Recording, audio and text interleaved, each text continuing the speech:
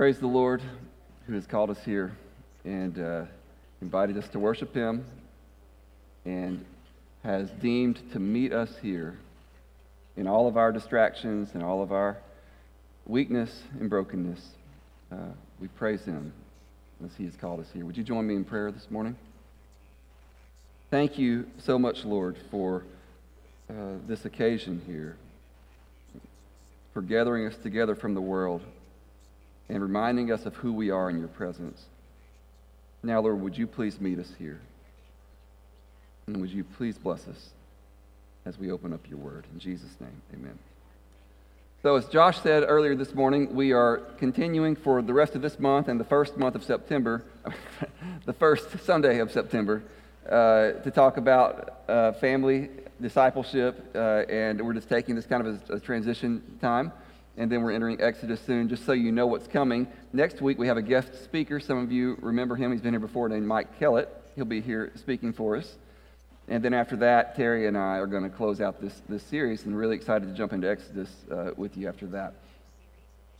So this morning, we're continuing on where I started last week. And since last week I kind of butchered it, I wanted to go back to some of the things I tried to say last week and say it a little bit clearer. We're talking about the romantic myth. Now, I don't mean to say when I say that there's no such thing as romantic love, or somehow we invented romantic love in recent times. Romantic love, I think, has always existed. It's a human thing, and it's a good thing as far as it goes. It's just in recent times, the myth that's developed is that is the most important thing, and that all of life should be arranged around it. And this kind of love tends to be very me-centered, very get my needs met-centered kind of love. And I'll just put it on the PowerPoint for you here. In the romantic myth, people have strong feelings for each other and long for sexual, psychological intimacy.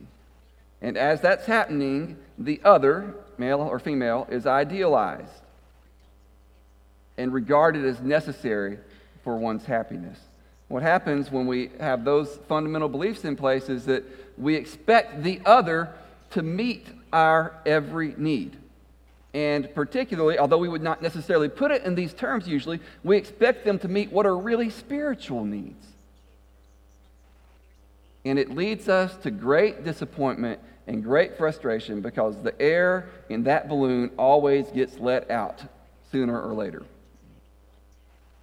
And it's so important that we realize that this is a myth that has been foisted upon society in relatively recent history. That you can meet someone and they will so satisfy you that that's where happiness is, and you'll never have another problem, at least not one that's too great for you, because you have found that other person. And it's all over the place, all over our movies, all over our songs. Here's one that from when I was a teenager, I guess, used to be on the radio, and I've thought about this song multiple times over the years. Leanne Rimes sang it. How do I get through one night without you? If I had to live without you, what kind of life would that be? Oh, I need you in my arms, need you to hold. You're my world, my heart, my soul. And if you ever leave, baby, you would take away everything good in my life. Goodness gracious. I mean, they've probably been dating for about 2 months. That's when people are usually saying these kind of things, right? I mean, truly, if you look at the stats, most divorces take place within the first 2 years of marriage. You know why? Because this stuff wears off in the first 2 years of marriage. And people realize, I need something else besides this. And tell me now, how do I live without you? I want to know. How do I breathe without you? If you ever go, how do I ever survive? How do I live? Man, that's really into somebody, right? But you got millions of people singing this stuff across the nation, and I understand there's some poetic license and there's some exaggeration, but we don't have to necessarily exaggerate so narcissistically. Because people are basically believing this, not okay, how do I breathe? You know, understandably, they don't really think that, but they are thinking, yes, if I find that person, that's how I make it. And if I lose that person, I can't make it. And in essence, what they're doing is they're looking for someone to meet their deepest unmet needs. And I want to tell you right now, you need to release your spouse from that burden. They were never called to do that.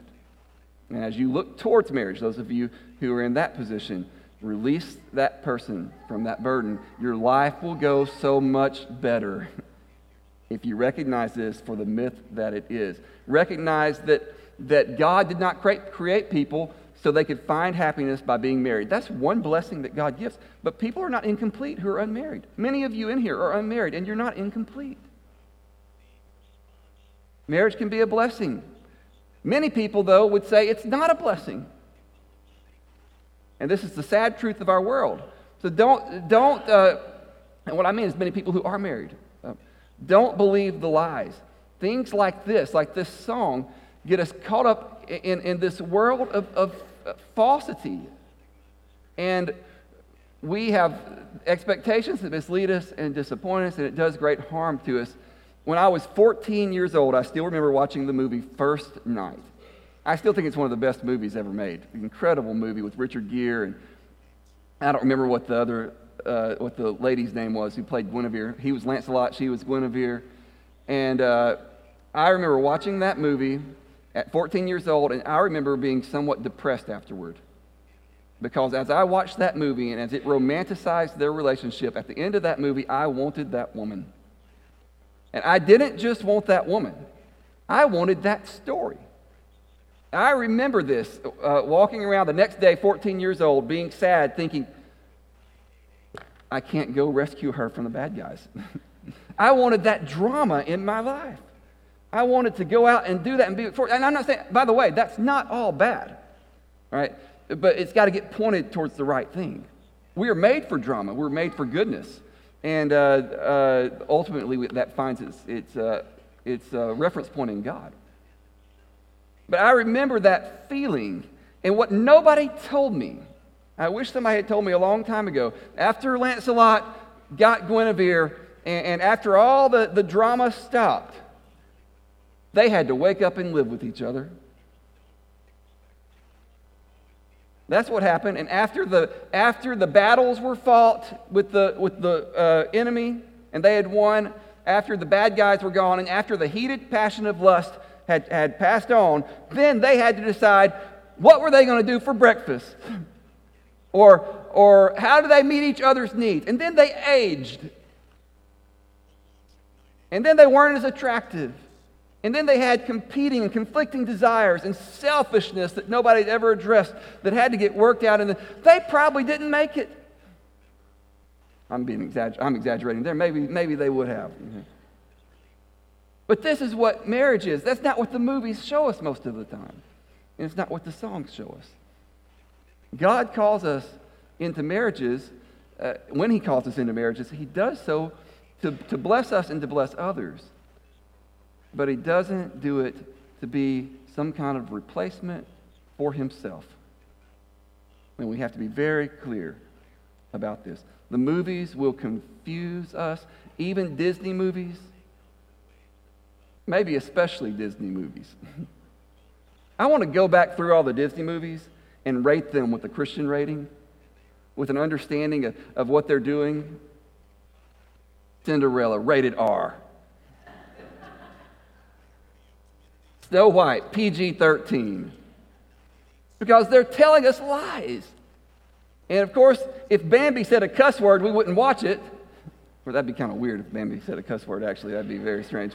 But we stay away from things like that. We let our kids just drink this stuff in, and we never tell them any different.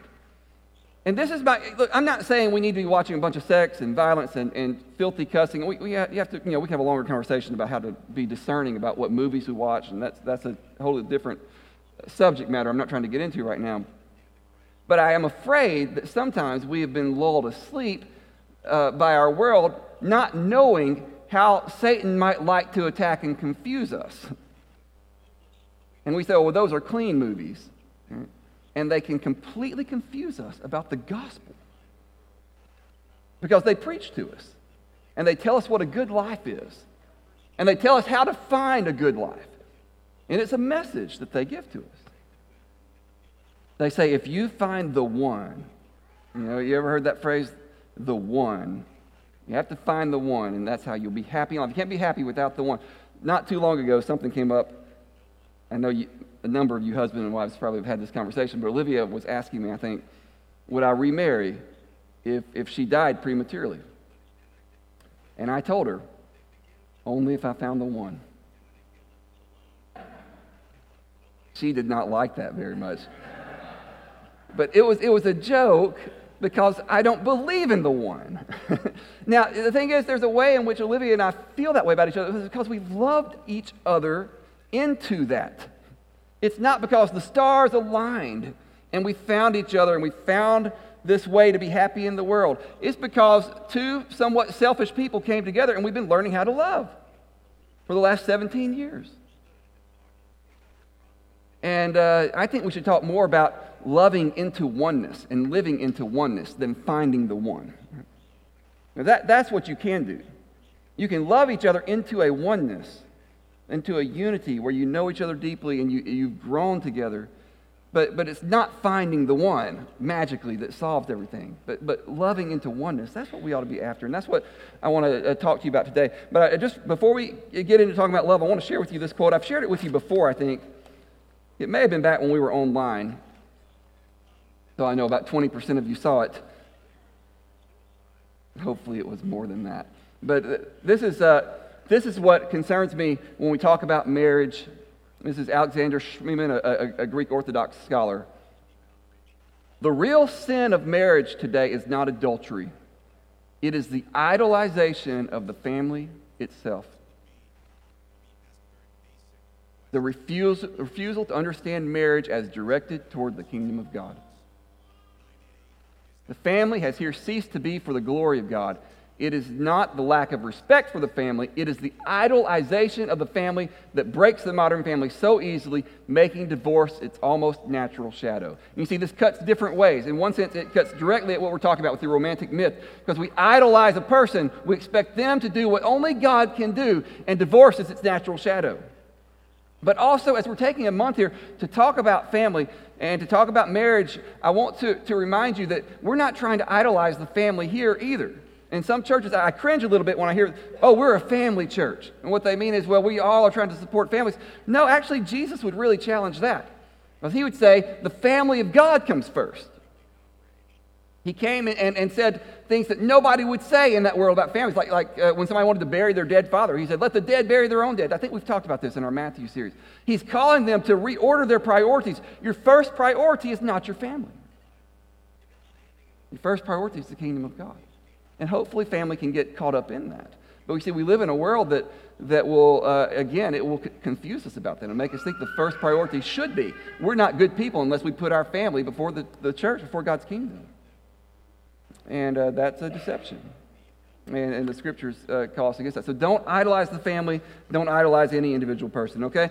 We responded to this false enchantment last week, talking about being enchanted with a person to meet all our spiritual needs. And we said, no, our first enchantment should be with God. God is the only one who can actually meet the needs of the human heart in the deepest way. Once we have God as our first enchantment, we are free to enjoy a lot of other things, including marriage. But if we don't have that in place, we're likely to be messing up our marriages really badly. Okay, the second way I would respond to this romantic myth is by saying our first goal is true love. I'm not talking about true love as it's presented in our romantic movies, where you have true love's kiss and that says everything or something like that. I am talking about true love, biblical love. And to get into that, I want to take you to Galatians chapter 5. This is where the Lord pointed me this week, because you could really go to all kinds of places in the New Testament to talk about this same idea. But I want to take you to Galatians 5 that Will read for us this morning. And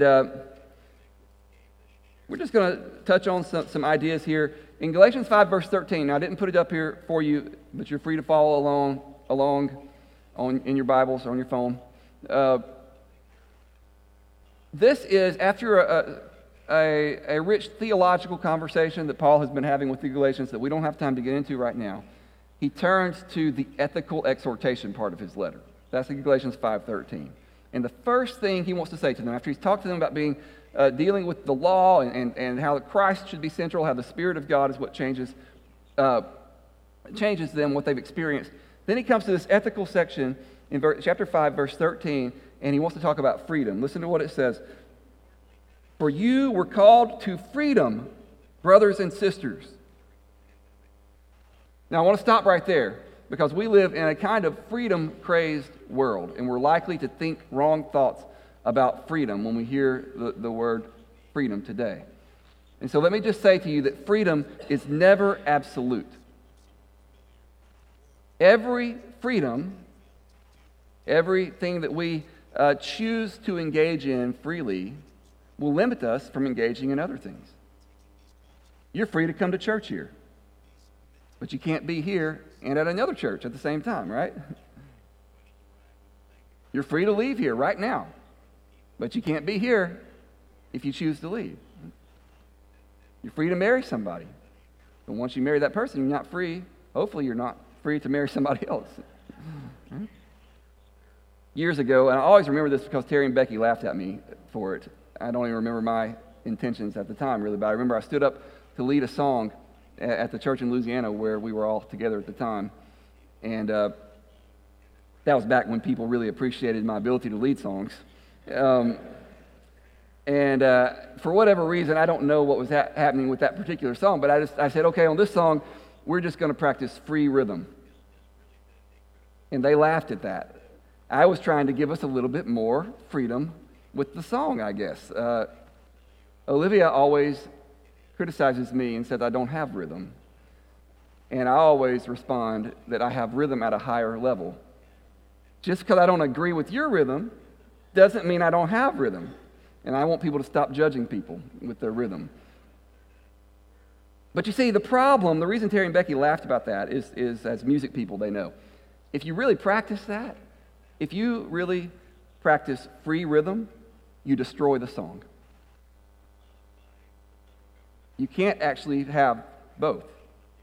You can have a beautiful song, or you can have freedom for everybody to do whatever they want to with it. But you can't have both. And today, what's happened is people have come to think of freedom largely as autonomy. My freedom to do whatever, I want to say whatever the heck. I'm afraid somebody's going to get upset at me if I say heck. Whatever you want to do. I'm sorry if I didn't really say it. You see, I just told you what I wanted to say. You want to be free to do whatever you want to do. Every individual. Just autonomy. That's not freedom. Freedom in Scripture is to become something beautiful. It's for communities to become something beautiful. It's for marriages to become something beautiful. But to practice that kind of freedom, you cannot just have autonomy. Let me say what else freedom is not.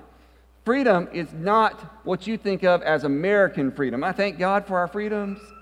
You know, I'm very thankful for the freedoms we have in this country. It's just not what the Bible was talking about. And you see, in Texas, when you hear this, you're like, yep, I have freedom to open carry my gun. Whatever it is. And we may substitute our rights for our freedoms. That's what we think of. Don't you dare touch my rights. The attitude you get from a lot of people. And I wonder, do we have that same passion for our responsibilities? You better not mess with my rights. Okay? What about being responsible? Because that's where your life will get on the right track if you get passionate about your responsibilities, more so than your rights. I mean, this is what you find in Scripture. This is what we're going to see here with the Apostle Paul talking. Look at what he says. You were called to freedom, brothers and sisters, only do not use your freedom as an opportunity for the flesh. You see, that is what we have a lot of times in our world is people who say, oh yes, I am free now, so I can do whatever I want to do. A lot of this is tied to sexuality in our world. I was online yesterday, just at a news site flipping through, and there was a headline. I did not click on it. I hope you won't do it when you hear it. But I saw the headline. It said, J-Lo, something like this. J-Lo poses, I'm not saying it right, something like poses for cute nude photo for her 53rd birthday. Thanks, J-Lo. You just contributed to the bondage of a number of people in our world who are trying to be free from sexual bondage. And you have to think, this is a different sermon. We have to think about where our world has come to where that is okay and where you're considered immoral if you try to tell people not to do that. We have really gotten confused in our society today about what freedom means. This is not what people should be free for. That's freedom as an opportunity for the flesh. And we think of this in all kinds of ways. We're free, while we're talking about marriage, we're free to divorce. No-fault divorce now. Just get out of it. And I'm not saying it's never appropriate. And let me just qualify anything else I say about this. What I'm saying about marriage today, I want you to think about it carefully. I don't mean it to apply to every single situation. If you're in an abusive situation, physically or emotionally, then that's different. And you may need to seek some counsel about what you do in that kind of situation. Okay, so just qualify what I'm saying with that. The scriptures are not calling us to live being run over and abused by a spouse.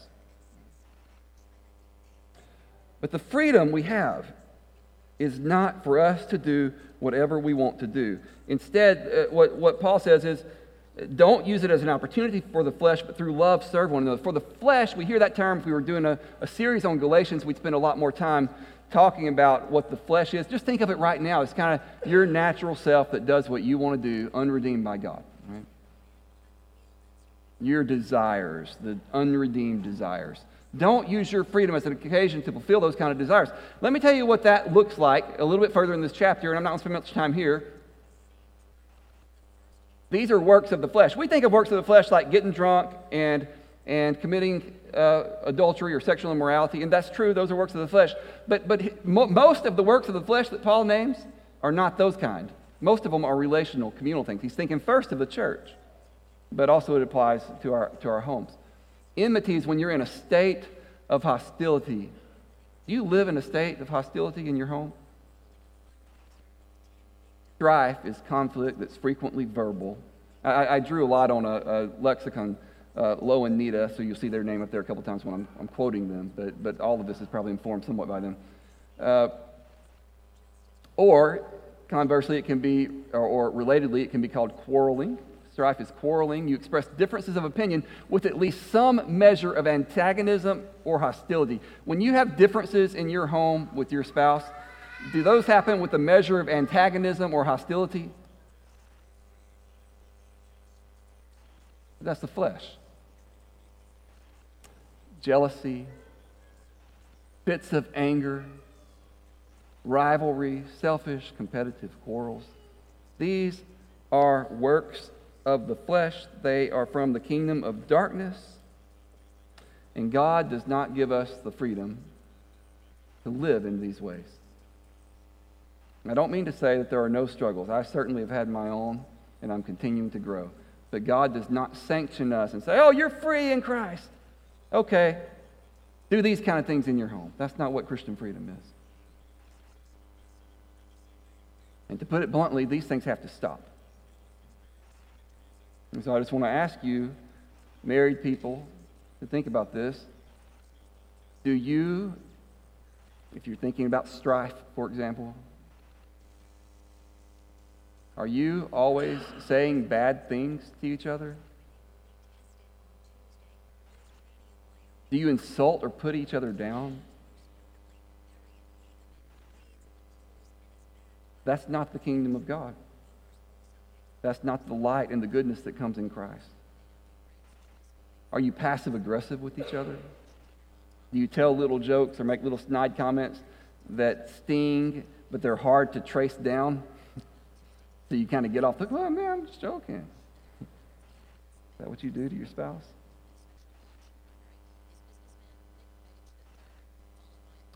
Do you assume that your spouse should serve you, but you should never serve him or her? That's the flesh-centered world. Do you jealously control your spouse? Do you withdraw into stone-cold isolation when you're upset? These are all things that we do as they're weapons we use, and they're works of the flesh. And in Christ, we're learning to put those things away. I don't mean to set up a 10-foot bar here and say, go jump over it, because this is a learning process. But I do mean to call our attention to the ways that we are broken and the ways that we've embraced the works of the flesh and said that's going to be okay in our homes. And say, no, it's not going to be okay, because Christ calls us to something else. And then notice the next part of this verse. Don't use your freedom as an opportunity for the flesh, but through love serve one another. It's a beautiful verse. You don't catch the wordplay because in Greek, the word for service is actually the word for slavery also. And so he said, you're free. Then he calls them right back to think about being slaves, but a different kind of slavery. A willing, free giving of ourselves, giving away our rights, giving away all that we think we should have, that we deserve, for the sake of someone else. I want to ask you today, as we've heard love so much in our churches, I want to ask you to reconsider what love means. Because we toss it around and we say, oh yeah, that's love. That's so good. All we need is love. And yet we don't think about how when love is presented to the early Christians, it's a different way to live. We hear about agape love, that's the Greek word for it, and we think, oh yeah, that's a great word. That word didn't really exist. I mean, it existed, but it didn't mean what it meant until Jesus got a hold of it. The early Christians were just looking around for a word to try to explain what they had found in Christ. And the best one, the closest one they could find that approximated this idea of giving yourself was agape. And so they took it and they filled it with all this meaning. Self-sacrifice, self-emptying, giving to another person. Offering yourself up rather than thinking about your rights and your needs getting met all the time. I mean, imagine if Jesus had come into the world and loved us with romantic love. Being like, I want you, I need you, I got to have you. You make me feel so good. That's not what he did. I mean, he did want us with a deep, deep love. But then he gave his life for us.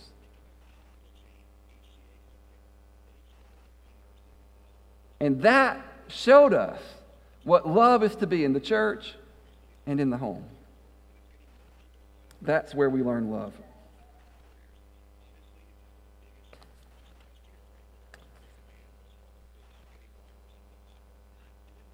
The early Christians, they created a new meaning for the term agape. It was love like Jesus loved. That's why verse 14 says, for the whole law. We don't care about this that much because we say, oh, we're not under the law. But for people back then, the law really mattered. The whole law is fulfilled in this one word. You shall love your neighbor as yourself. Everything is about this. You get to do what God wants you to do. You get to be obedient to God in a full sense if you really learn the love of Christ. That's going to take care of everything else. This is a love that nobody had even thought of before. I'm going to say a little bit about that in just a second when I close, but let me go just a little bit further in this chapter. But verse 15, if you bite and devour one another, here's an animal imagery. You ever seen dogs fighting? Pretty scary sight when you see two big dogs really going at it. Biting and ripping each other. If you bite and tear each other's flesh, watch out that you are not consumed by one another. God wants to keep us from destroying ourselves. You understand that? These are not just rules. These are things to help us, to protect us, to keep us from being consumed by each other. And so many times we let little things go in our marriages, and we're always snipping and biting and tearing, and we think, well, we're okay, and we don't even realize the damage that we're doing, the damage that we're doing to our children because of what they're absorbing in our home while we're living like that. And the Apostle Paul would call us to be aware of what might happen and how we could be destroyed ultimately. So many times people let things like that go on for so long until they look up and they realize they've lost more than they ever meant to lose. And that the love they could have cherished and preserved in their home is now so far gone they don't even know how they'd ever get it back. Beware if you're biting and devouring each other. Verse 16, and this gets us into a deeper reflection on what we're doing. But I say, walk by the Spirit, and you will not gratify the desires of the flesh. Let me say to you that we are not offering a self-help program. And it's so tempting to think that way when we're talking about marriage, because there's 1,000 books out in the bookstore about the steps you can take to have a better marriage. And I'm not saying they're all useless. I'm just saying it doesn't take you where Jesus will take you. It doesn't take you where the church is going. The church is not offering a self-help program. The church is offering the power of the living God. Walk by the Spirit. The end of this chapter, if you live by the Spirit, if we live by the Spirit, let us also walk by the Spirit. This is God's energizing presence, God's enveloping presence among and within us, teaching us how to live in a different way. This is what we're after in Christ. We're in on something that's bigger than ourselves, and we have responsibilities to someone who's greater than ourselves. So much moral effort goes on in the church as if Jesus has not risen from the grave. And what we have to realize when we talk about, you see, if you're hearing this right now, and you just think about your spouse after years of struggles, maybe after years of tension and anger and built up deep feelings, you may feel despondent when you hear something like this. Think, I can't ever do that. I want to encourage you to take your eyes off your spouse, if that's you, and look instead at the glorious and risen Lord Jesus. And realize that the reason we proclaim a different kind of family and a different kind of marriage is because Christ is risen from the dead. It's because Jesus died for our sins. It's because the Holy Spirit has been poured out on the church. And so we say, go for something different. Because of this great thing you're a part of. With Christ, history has shifted forward. The epic of history has changed. We were over here, now we're over here. And this new world has, it calls for a new kind of behavior, a new kind of life that we live in it. We have a new responsibility in this world. Responsibility that goes to God before others. Y'all have heard me talk about Miss Ruby, who was a brilliant shining light of Christ in my life. I asked her once what the key to a good marriage was, and she said, you know, Carl and I, her husband Carl, we sat down before we got married and we had a long talk. And we both agreed that Jesus was going to be first in our marriage. And it wasn't going to be first about us, it's going to be first about him. And then her characteristic humility, she's like, I don't know if that's right, but it worked for us. See, we have a responsibility as Christians to recognize where our priorities lie. And this is really the only hope, I think, for marriages, because if it's just us on the equal playing field, things don't turn out that well. Sometimes I have to forgive Olivia when she doesn't think she needs forgiveness. In fact, a couple of weeks ago, while I was in Kentucky, we had a difficult conversation, and I texted her the next morning, and I apologized. And she wrote back and said, thank you for your apology. And she was nice, nothing bad. But I thought about responding and saying, thank you in advance for your apology. But you see, that wasn't coming.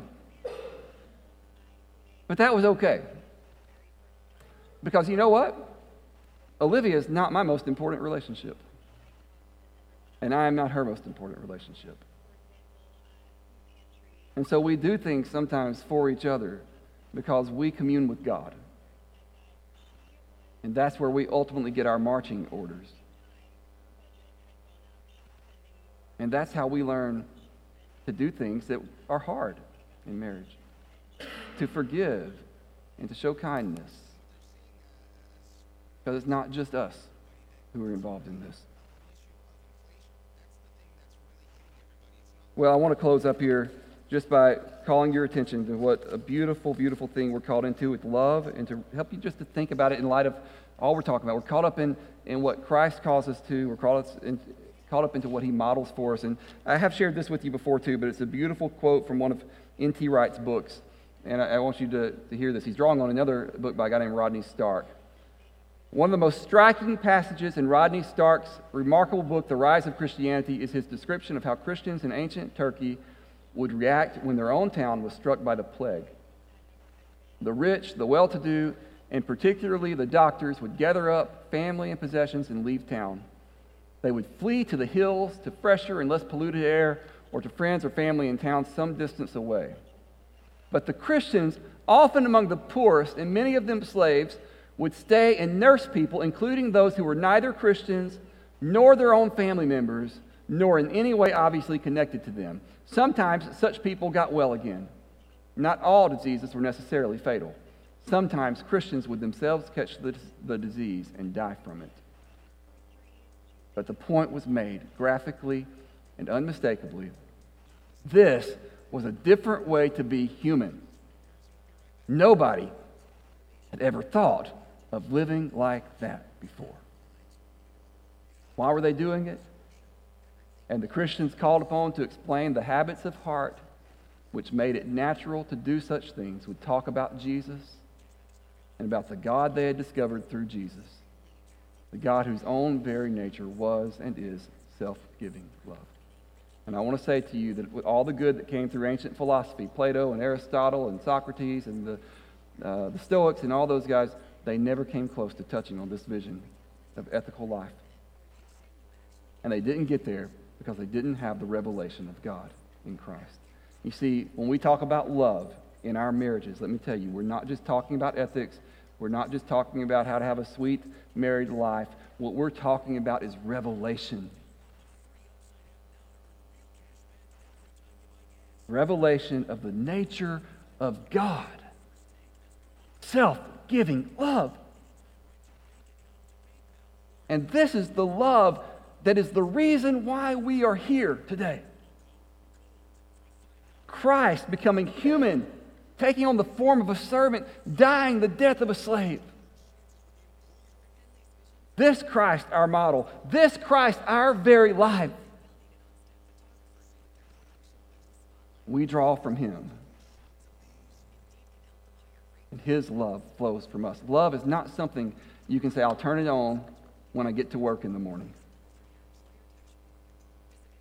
I'll turn it on when the weekend comes. Love is something that we live in and we train in it, and it has to be a training in our homes. And this love goes beyond not just doing the works of the flesh. This love looks to the other person and says, I want to study your well-being. I want to study your happiness and seek how I can contribute to that. If you look at old traditional, today everybody wants to rewrite vows and make them different, but if you look at old traditional wedding vows, you have these ideas of caring for people when they're sick and they're poor and they're hurting. You know what that is? That's a Christian worldview. That's what it is. It's a way of viewing the world that came to us through the crucified and risen Lord Jesus. And I want to encourage you to embrace it in your marriages. It's so beautiful that this idea of love is captured in our scriptures. Only time it's used for two different individuals, I believe, in the scriptures is when the Apostle Paul says in Ephesians 5, husbands, love your wives like Christ loved the church and gave himself for it. That's our model. Justin Bieber doesn't get to tell us what our model is, or whoever else it is out there singing.